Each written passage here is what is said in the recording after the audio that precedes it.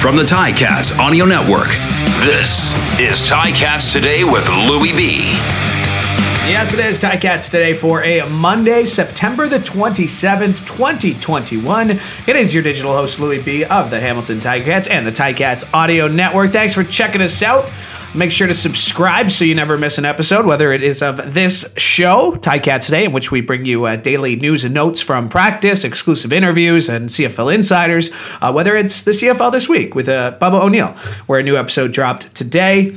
Task and Twos, Morreale and Hitch, all great options here for you, available on the Ticats Audio Network. As mentioned, it is a Monday, so hopefully you had a nice and relaxing weekend once it finally stopped raining after it felt like it had been raining all week last week, but had a nice weekend yesterday. Hopefully you had a nice Sunday yesterday, had a nice weekend, and hopefully you did as well.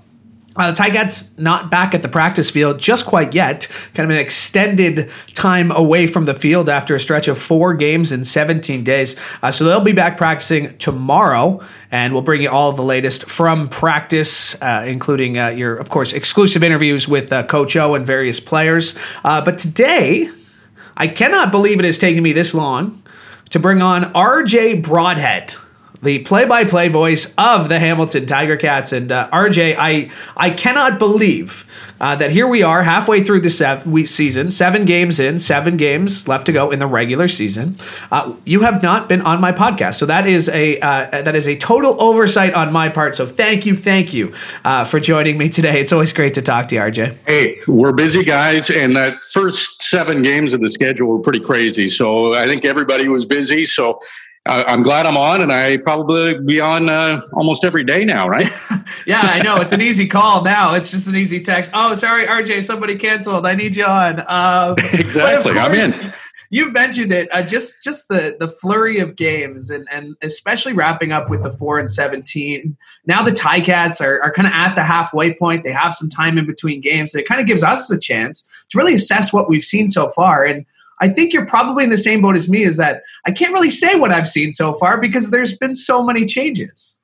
Yeah, there's been flashes where I think we all leave the stadium thinking, okay, now these are the Ticats we thought we were going to see at the start of the year, and then it kind of goes sideways again. Winning 4 of 5 is pretty good, but look, that schedule has been really, really tough. It's been a huge challenge. 5 of 7 on the road. You don't have any preseason games. You start in Winnipeg, the defending champions, then Saskatchewan. And we know how those first 2 games went and all the questions and the doubt. And then that bye week, I still think that bye week was a big key, a chance to really regroup for the team. And then they started playing better. It looked like after that Labor Day game that they were on track. And then a flat game against Toronto few days after. And what really stood out there is, as flat as the Tiger Cats were, they still had a chance to win that football game. And then came out against Calgary, were really good, and Ottawa just amazing. So when you look at the challenges they've had in these first 7 games, it's pretty good to be in first place and above 500, or at least tied for first place. So these next 7 games are the big key. With, of course, you have 5 of 7 on the road to start. Easy math says you have 5 of 7 at home to finish. So that could be and should be good news. And we were talking about this, that the path to the Grey Cup would include 7 of their next 9 games being played in Hamilton. They only have to fly once. They only have to fly to Edmonton. The other game is Toronto. Guys, half the guys get to the stadium on their own anyway. How much of a factor do you think that's going to be for this group? You've been in that building. We know that it's going to be expanded by another 3,000, at least for the next game. Who knows beyond that? But, I mean, how important do you think it's going to be for the Ticats to really continue their dominance at home against a lot of East Division opponents coming up? Yeah, you said it. Dominance, Louie. It's really uncanny. And you ask Coach O and players, and even Luke Tasker and Andy Fantus, the ex-players who were part of that real home dominance, especially Luke in 2019.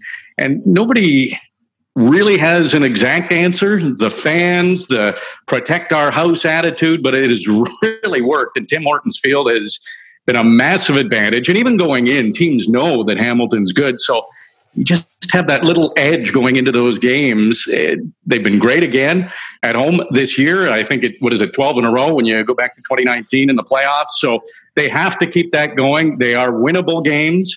Of course, they have Montreal coming up, and that one really fascinates me, Louis, because William Stanback, in the first meeting, which was the first win for the Tiger Cats, they held him to 40 yards rushing. And you look at what he's done. He's leading the league in rushing. No team has come close to holding him back. So that game on October the 2nd will be extremely interesting to see if that defense can keep going. And it's been a big key, the defense, but playing at home, those games, I think the Tiger Cats are looking at those, no matter who their opponent is, that they can win every home game.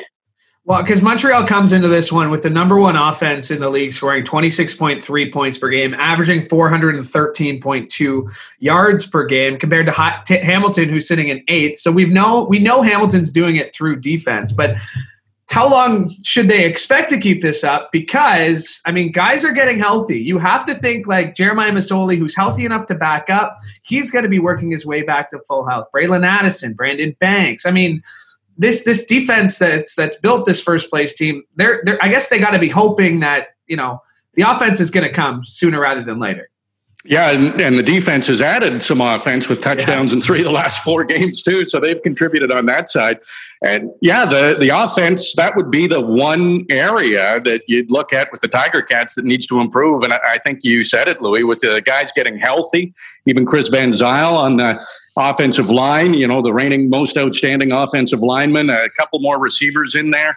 One thing this has done, and the fact, again, Tiger Cats are tied for first place above 500 through the first half of the regular season is terrific. When you look at the injuries, no Speedy B, the reigning most outstanding player, he should be back soon. But guys have had opportunities. Tim White has been able to step in. Stephen Dunbar has been able to step in. Pappy White's been able to step in. Jalen Ackland's emerged as a top receiver on the team. David Watford's had an opportunity to come in and win a couple of games for the Tiger Cats. So when those injuries and challenges come in, it's an opportunity for other players. And it has really added to the Tiger Cats' depth where they'll be comfortable putting whoever into situations. But if they can get that A team on offense back, that will allow them to put up more points, you would have to think, and maybe take some pressure off that defense. But that defense has a swagger. I don't think they are too concerned about giving up too many points. There's no holes. They've just been amazing, fun to watch. By far the fewest points against in the East Division, just Winnipeg's ahead of them. 17 points against in 7 games on average, which is pretty impressive.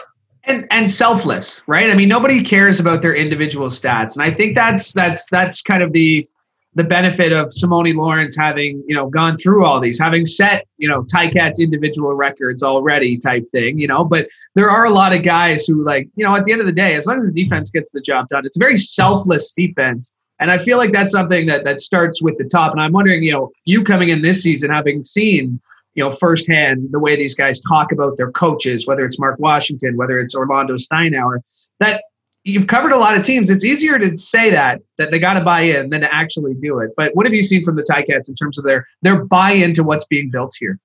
Oh, you're exactly right. It's huge, and everybody has the same message. They know, they understand. There's an attitude with the Tiger Cats that is fun to be around because everybody's on the same page. There isn't that star player that, has this swagger and does all the interviews. And if he doesn't have a good game, the team's not going to win. So Tiger Cats have that depth. I like that you brought up Simone Lawrence because you look at a little bit of maybe karma, maybe coincidence. 2021, number 21, having a big year. One of the leaders in tackles as usual. The 2 touchdowns, the interceptions, massive. The linebacking crew's been great. The defensive backs, the secondary, just so good at knocking down passes. Jamal Roll coming up with that interception for a touchdown in the last game. But that defensive line, too. How many times have we seen the Tiger Cats stop a team in short yardage, which, as we know in the CFL, when you're third in inches and you've got that yard grace, it's pretty tough to stop the other team. And that defensive line has been a wall. So defensively, it's been fun to watch. And to be honest, through 7 games, I'm surprised when a team gets a first down or a big gain on them. It's a good thing if you're a Tiger Cats fan when you're surprised that your defense gives up a play over 10 yards. And especially to the point where they started 0-2, where it looked like everybody, especially in the second half, we saw Winnipeg make an adjustment. Then they came out and Andrew Harris kind of kept running down their throats in that first game. Then Saskatchewan kind of did the same thing week 2. And it would have been easy for this team, and we can add in the caveat that they were injured. They haven't been as consistent as they've been the last few weeks, but would have been easy for any other team to be like high expectations, shrug our shoulders, 0-2 start. But like you said, since then, 4-1 in their last 5 games.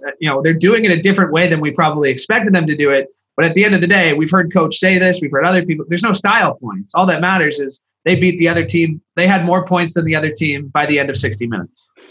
Yeah, exactly. And I remember, you and I were interviewing Simone Lawrence and asked him, do you guys have a number on defense that you want to hold a team to? And he smiled and said, yeah, less than we score, which is a great answer. And you look at that one loss in the last 5 games, and they fell behind to Toronto 14-0. They were flat, didn't have anything going, but somehow we're right there at the end and lost by a point. So again, that bye week, I really feel at the end of the season, we're going to look back after those first 2 games. And again, tough places to go. Any team that goes into Winnipeg or Saskatchewan, it's going to be a tough game to win. So to start the season with those games, it kind of, in a way, maybe brought the Tiger Cats back down to earth and time to put on the work boots again. And it seemed like in that bye week, everybody was there. They were studying film. They were on the field work. Well, not on the field, but they were doing what they had to do to be prepared for when they finished the bye week. And maybe the ego got hit a little bit. And sometimes you need that in sports, and you'd much sooner have it in the first 2 weeks than in the last 2 weeks or the playoffs. So you got to learn lessons, and I think the Tiger Cats did. They've been great of late, and again, I look ahead at that schedule: 3 straight at home, 5 of the next 7 at home. I don't know. I'm not going to do predictions, but I think they're going to be in pretty good shape. There's definitely more reasons to be optimistic than pessimistic about this Ticats team, I think, for sure.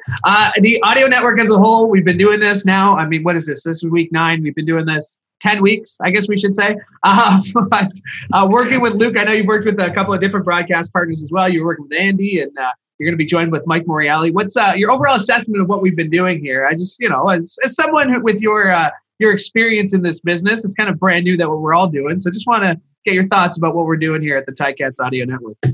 Yeah, I've been lucky enough to be over 25 years in the business, bounced around a few places, but I've been at the one place for a long time at Sportsnet. So to be able to work, I've worked with, I'd have to go through, but it's got to be close to hundreds of analysts in different sports.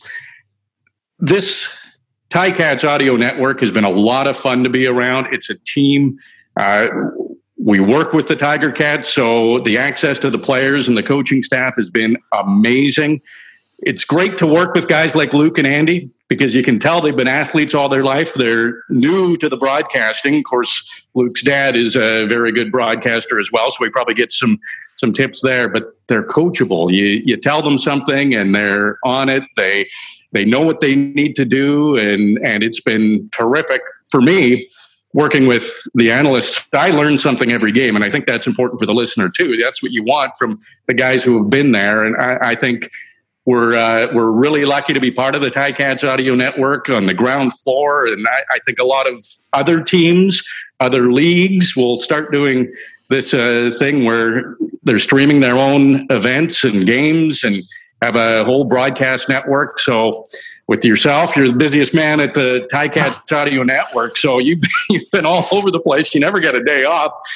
So I'm going to clip that. I'm going to clip that and send it away to the bosses. But like I said, I'll be your agent. Sure. Yeah. To finish that up on that point, because like, I think you probably feel the same way that like having just been like Luke and Andy's teammate the last 9 weeks, you can see why they were both so beloved in the locker room and had such long careers in the CFL, because their attention to detail, their coachability, like you said, 2 great guys to get to work with. Glad to get to work with you two there, RJ. Someone who's watched you for some of those 25 years. Getting to do things like this is truly an honor. So thank you for coming on the podcast, my friend.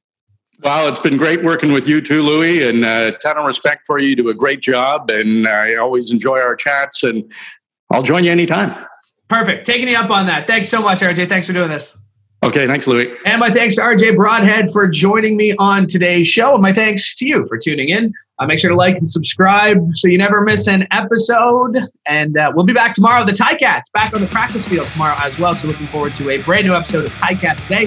Hey, and while you're here on the Ticats Audio Network, make sure to check out a brand new episode of the CFL This Week with Bubba O'Neill. Thanks for checking us out today. Appreciate it as always. For the Ticats Audio Network, I'm Louis B. Hoping you have a great day.